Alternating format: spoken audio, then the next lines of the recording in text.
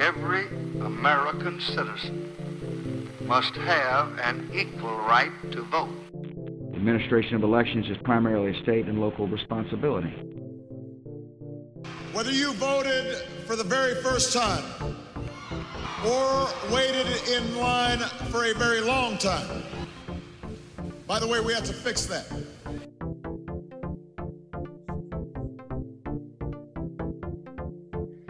Welcome to High Turnout, Wide Margins. This is Brianna Lennon. I am the county clerk in Boone County, Missouri, and with me is my co-host, Eric Fay, Director of Elections in St. Louis County, Missouri.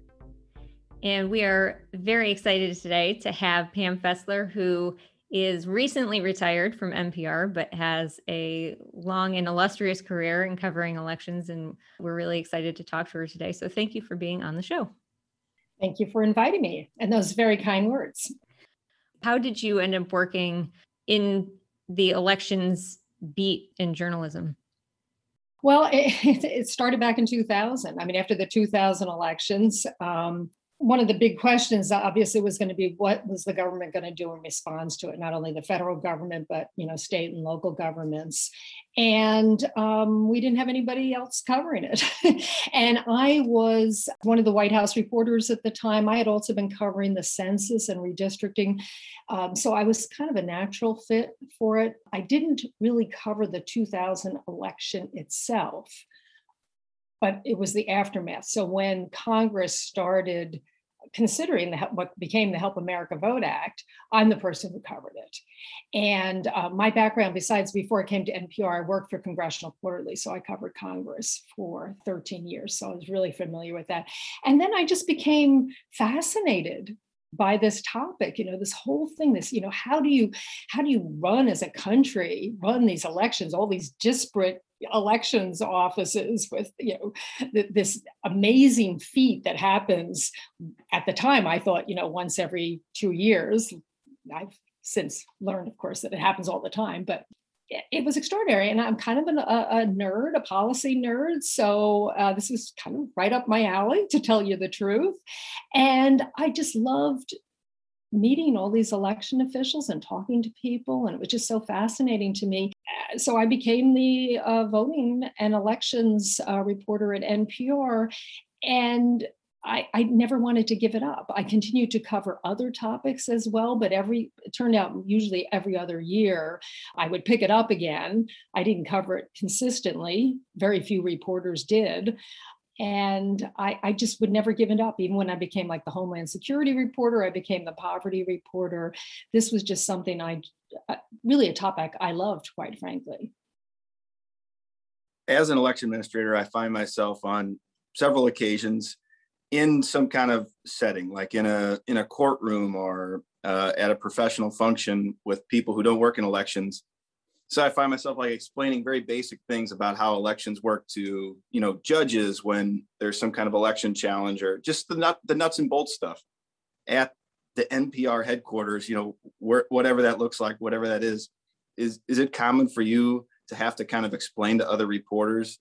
Or do they come to you and ask you, are you a resource for other reporters at NPR, other, outlets about how elections actually work? Very much so. I have to explain to editors, I had to. I think it's actually changed over the years. I think, honestly, what's happened especially since 2016, many more people have been focused on the logistics and how elections are run.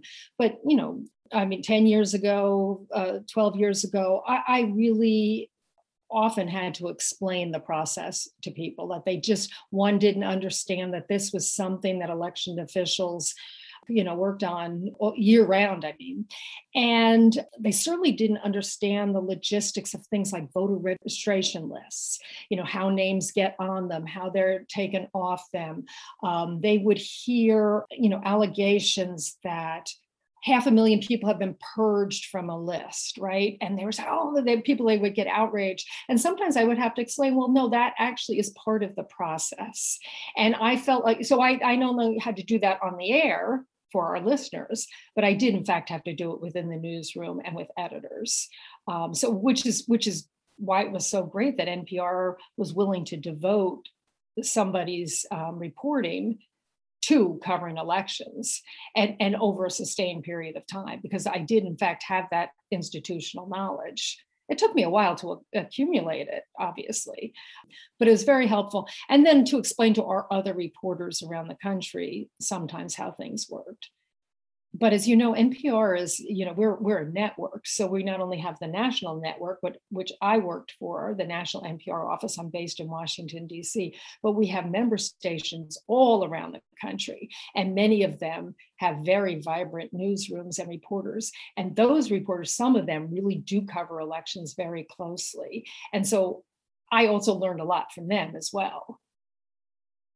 Do you think that's, especially after so much attention from the 2020 election, that there is a heightened interest, or has been over time, to understand it better?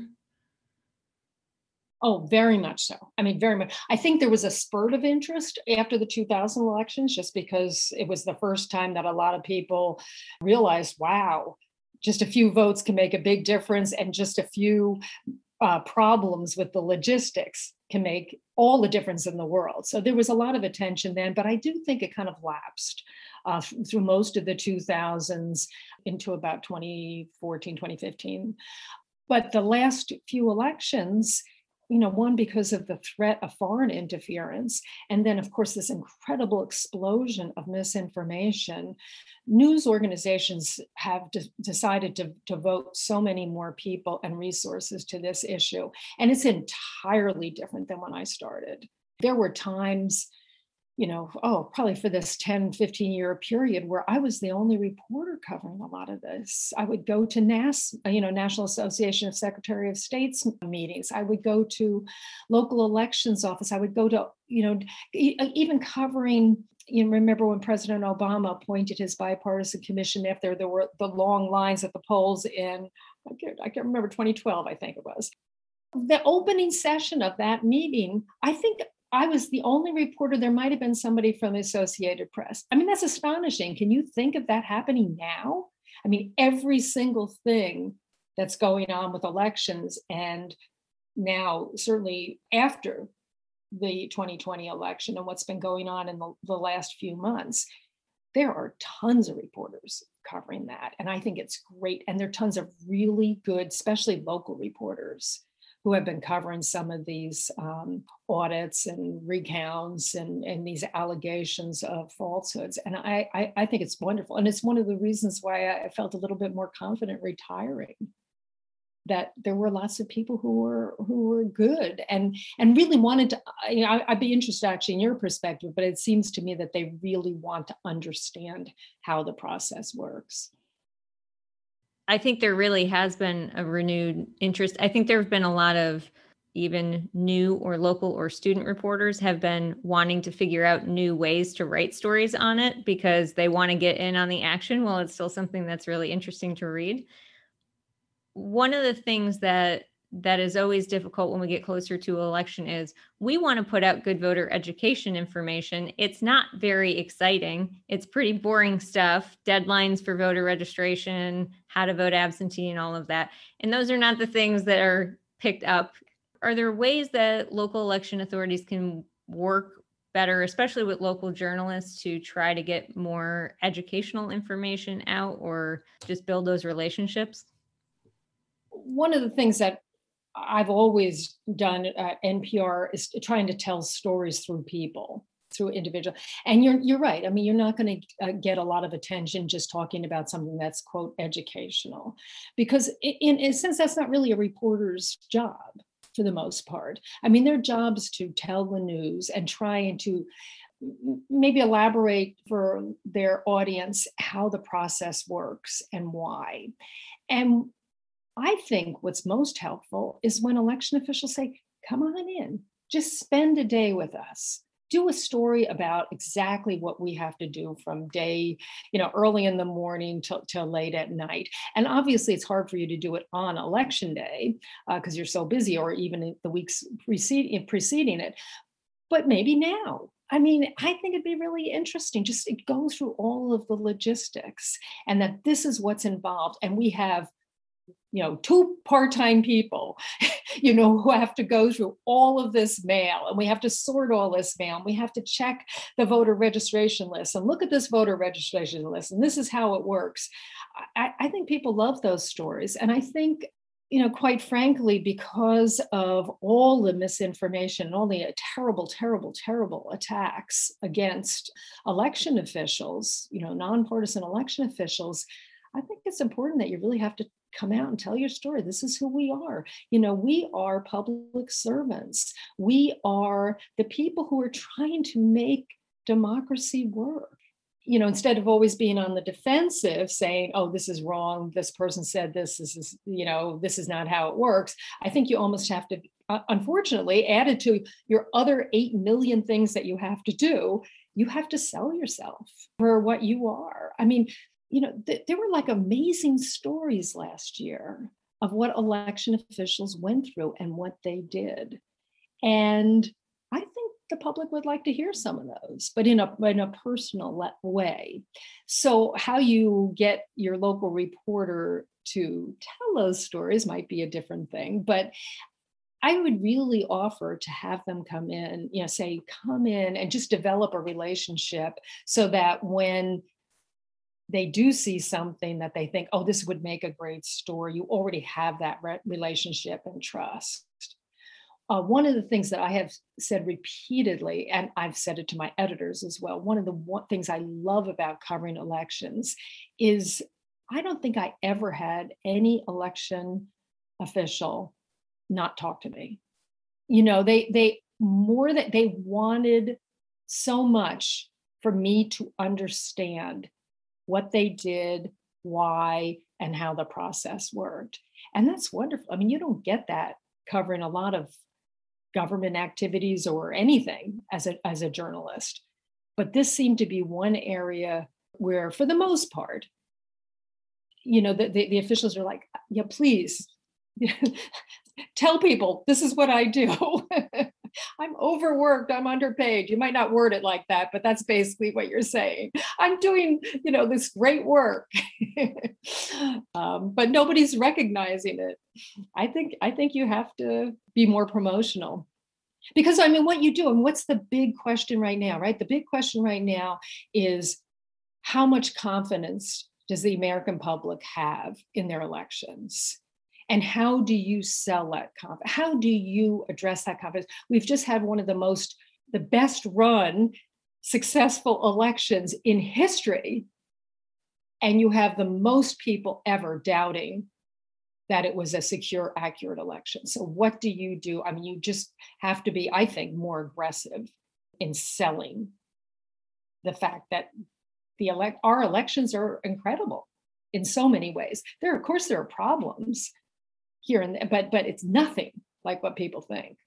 Obviously, because of COVID, there were a lot more limitations this past year. But one of my favorite stories was I went up to Lehigh County, Pennsylvania, and I spent a whole day with them. And they let me in the office and basically the election director just said, just go do whatever, just go talk to people. And from one to some of the volunteers going through it, they were getting piles and piles of mail just to see what kinds of mail they were getting. The woman who went through the obits every single day and had this whole system for going through the voter records and talking about how when she'd been doing it for years, going through the obits so she could update the voter registration rolls. But she talked about, one, how many more obits there were because of COVID. And the other thing said that the hardest day she had was when she had to update her father's record because he had died. I think those things resonate with when people hear stuff like that. It really resonates. Like, these are just people who are doing a job, and they're just your neighbors. And she's trying to make sure that the voter registration rolls are up to date. So all these people who talk about all this fraud and whatever, this is what's going on behind the scenes. Now, journalists do have to talk about the bad things too, and the problems, of which there are. But unfortunately, we have so much misinformation. We have to spend a lot of time now correcting that information first. Talk about covering elections. It seemed over this 20-year period that I did it, that every election, everybody was sort of anticipating the problem from the last election and working to try and fix it. And then some new problem would emerge that they hadn't thought about. And I always use that sort of as a cautionary message. We were so worried about voting lines, and then, or the technology, and then Russians decided to hack the election. Then we were worried about foreign interference, and all of a sudden we had all this domestic misinformation, including from the top of the US government.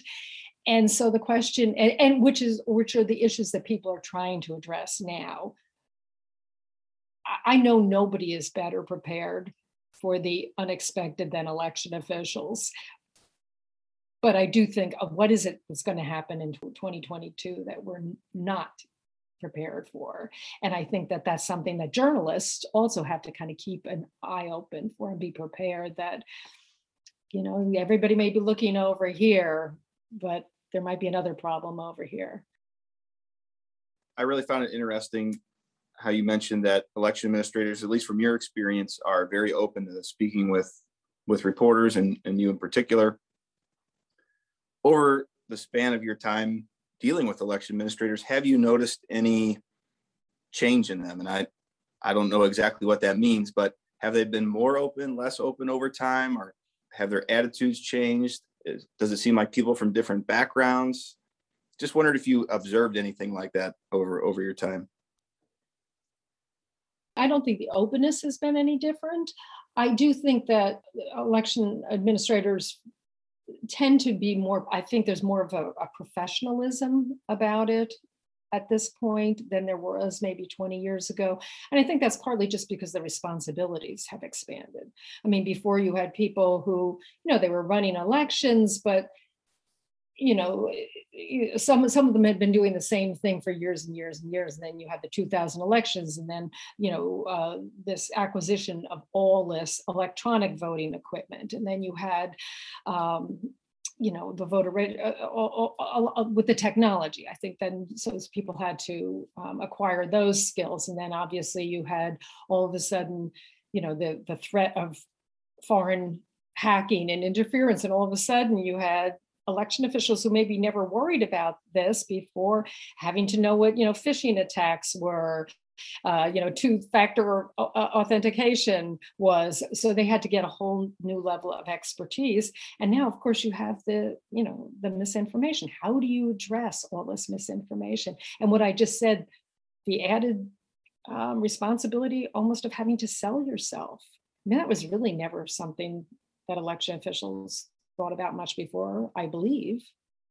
So anyway, what I've seen I think that many election officials have just layer upon layer upon layer about new responsibilities and then new expertise. And as I assume as election offices are hiring newer people and younger people, you are getting people who have, a broader range of expertise. Along those same lines, you mentioned, you attend NAS meetings and things like that. If any, what is the difference to you when you deal with a local election administrator versus like a Secretary of State or a statewide election official? Well, I think for the most part, the statewide ones have been elected.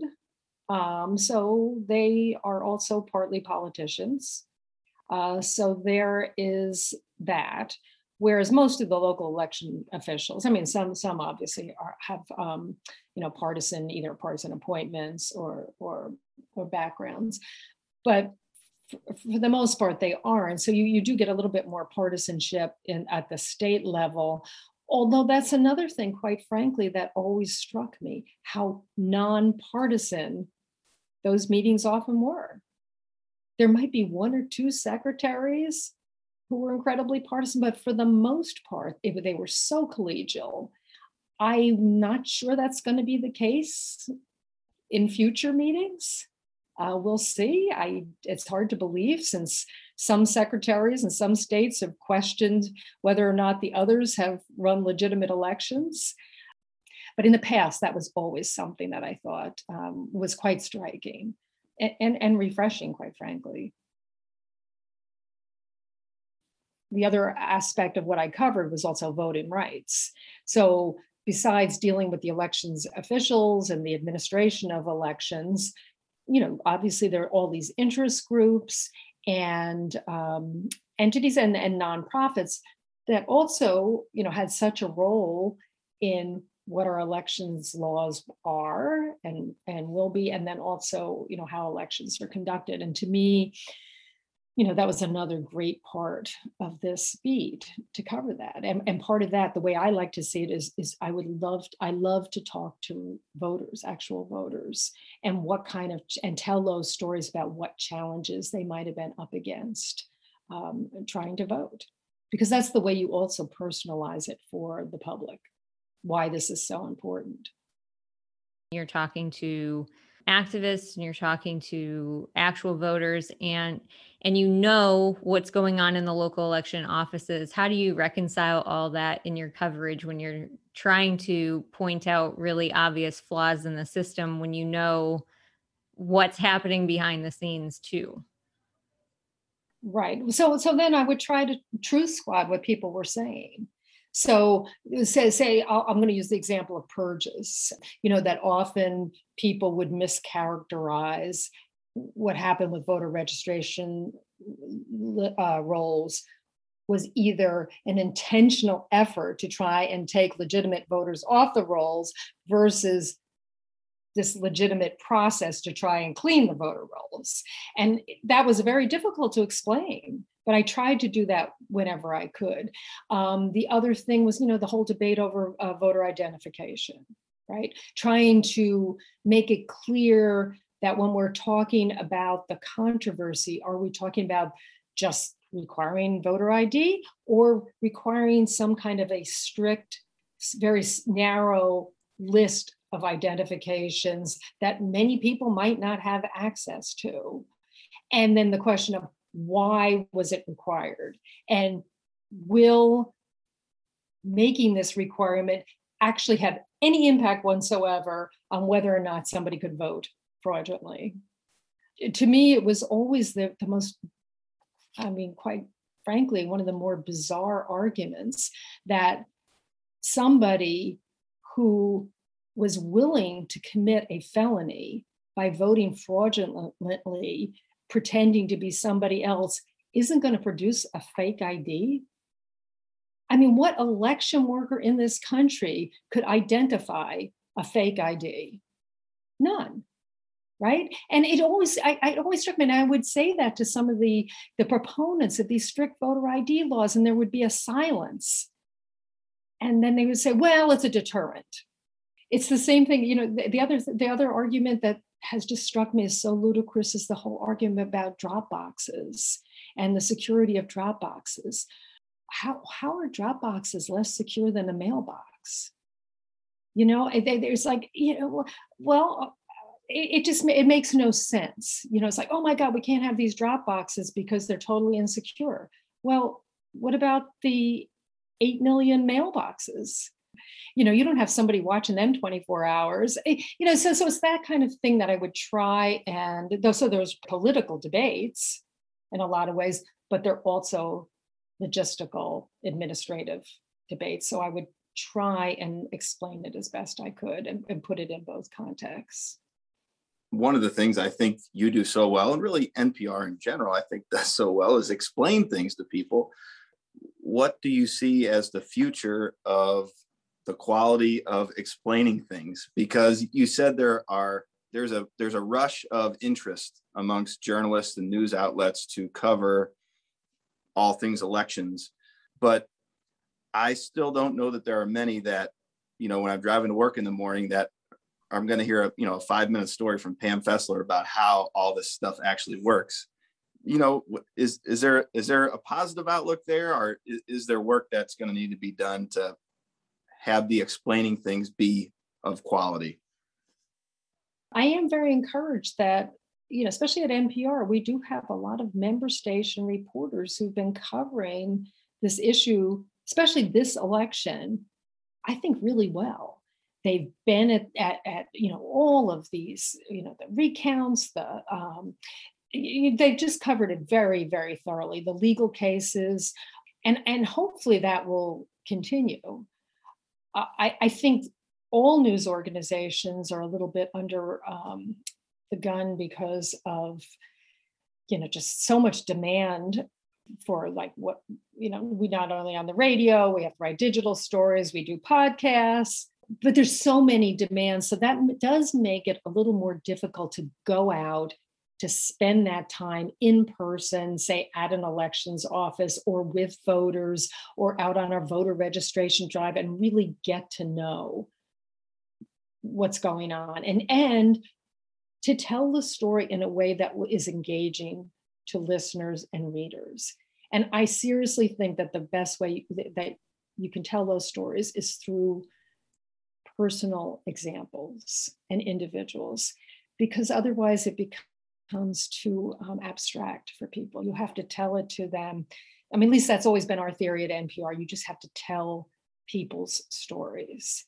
And through those stories, get at the broader issue. Like I was thinking, one of my favorite stories, and this is back to the debate over voter ID laws. It was when they were debating new requirements in Pennsylvania. And I think this was probably about 8 years ago. And I decided to go with these women in Philadelphia, older women. They lived in like an assisted living place, and they had to all get new ID. And they had to go to the DMV to get an ID because none of them drove. And I spent all day with them. They're elderly women. In this case, they were, I think, almost all Black. And they had been voting for decades. I mean, they were in their 70s, 80s. They had been voted, just forever. But they had to spend their entire day. They had a bus that came to pick them up. Some were in wheelchairs, some had canes. We went to the DMV. The DMV was mobbed. They had to wait there for hours. And anyway, so the whole story was about their effort to get this ID, just to do something that they had been doing for decades without any question, which I think really illustrated like, okay, why are we requiring this? And there are people who, in fact, don't have the required ID. There's so many people who say, oh, it's so easy. Everybody has ID. I don't understand what the big deal is about. And that was a way to try and illustrate it in what I thought was a compelling way for our listeners. But you couldn't, I could have just told a story saying how difficult it was, but without those people and those women and their voices, it just doesn't resonate. Have you ever seen an example of an election administrator try to convey information by using somebody's story, like maybe a poll worker, or, try to recruit poll workers, use some existing poll worker that's done it a long time? And I have not. Have you? I mean, not really, but from hearing you now, it's making me think about that. So. Yeah, I know most people are kind of modest. They don't really want to promote themselves, but I don't know. I kind of think you do, unfortunately. But that would be great, to do little snippets or profiles of some of the people who you think have done amazing stuff. I wrote a book a few years ago, and I took a leave of absence from NPR for a year. And I decided to use that opportunity, it was in 2018, to work as a poll worker, which I had never done, but I always wanted to do. And it was great. I mean, it was just, even for me, knowing all this stuff, I was overwhelmed by how complicated it was, but also just how great it was to sit there and have all these people come in and sign in, and you register them and talk to them. And then I guess they probably do this in a lot of places, but every time we'd get a voter who was over, like 90 years old or whatever, or a first-time voter, everybody would stand up and cheer. And it was great. It was just so wonderful. So it'd be nice to capture that for the general public. I mean, I'm kind of a mushy person, so I get, like teary-eyed about stuff like that, but a lot of people do. And I think we have to make Americans sort of proud again of this process that's really extraordinary. So we have the True False Film Festival in Columbia. It always falls on the Friday before the voter registration deadline for the April municipal elections. And so we've always been open on that weekend for voter registration just in case. But wouldn't it be cool to have a little 5-minute documentary short about elections that could be, used at those types of festivals or different things to just make it interesting? Because otherwise our stories, I feel like, are unintentionally viral. Well, and not even the negative ones, but there had been some story about a TikTok that a clerk's office had done to say goodbye. And now I can't remember what state it was, but it was one of the states that had a very long serving Secretary of State, 30, 35 years or something like that. And they were all thanking the secretary for their service and had somehow uploaded it onto TikTok to send to them. Well, then it just became accidentally viral. And so everyone paid attention to elections offices for a second because they were doing this really cute, like heartfelt thank you to our Secretary of State's office, and people picked up on it, but they didn't do that on purpose. And those are the kinds of things that if we could intentionally do them would be really helpful. I do think, and there's so many creative people around, that would be much more creative than I could think of that would know better how to do this. I think there was a brief period, about 4 years ago, where some of the secretaries were doing kind of funny ads, tongue-in-cheek ads about voter registration. I'm thinking of, I think it was Delbert Hosemann in Mississippi. Secretary said he was in a boat somewhere, and I can't remember what the joke was, but it was trying to get people to register to vote. I don't know how much traction that got, but it was a little bit something like, okay, it was just more upbeat and positive and not, as you say, like educational or instructional, like, oh, you need to do this, like eat your vegetables, you need to go vote. But like, this is fun, this is great. All of the elections and all of the people that you've covered and things like that, do you have a favorite situation that happened? Because I mean, like, longtime election mysteries will always have that one election that happened that will stick with them forever. And, do you have anything like that? Probably one of my most favorite things was when I followed a doctor. Her name is Dr. Brenda Williams in Sumter, South Carolina. And it was for a story about voter ID. And she and her husband worked with very, very poor patients, but they always, when they worked with their patients, they always said, are you registered to vote? And they would try and get their patients to register if they weren't. And they were very big on getting people to register. And I went with her. She used to go into the county jail and register people to vote. And she said, you want to come with me? Come on. She said, I registered a whole bunch of people. I'm going to give them their voter registration cards today. So we went to the county jail, because she knew the guy who ran the jail. We go into the middle of this cell block, and there are all these, the prisoners with their orange jumpsuits on. Dr. Williams is about 4'11". People were talking, she's just a little one. She belts out this spiritual at the top of her lungs, and all of a sudden there's silence, and everybody just stands there and waits. And she said, I am, remember last week I came, we registered you to vote. I'm here to give you your cards, your registration cards. And she did it almost like a college graduation. She would call up the name. This person came up and she would say, John Smith, you are now a registered voter in the United States of America. And everybody would applaud. And it was amazing. It was just like wonderful. And to me, that's what it's all about.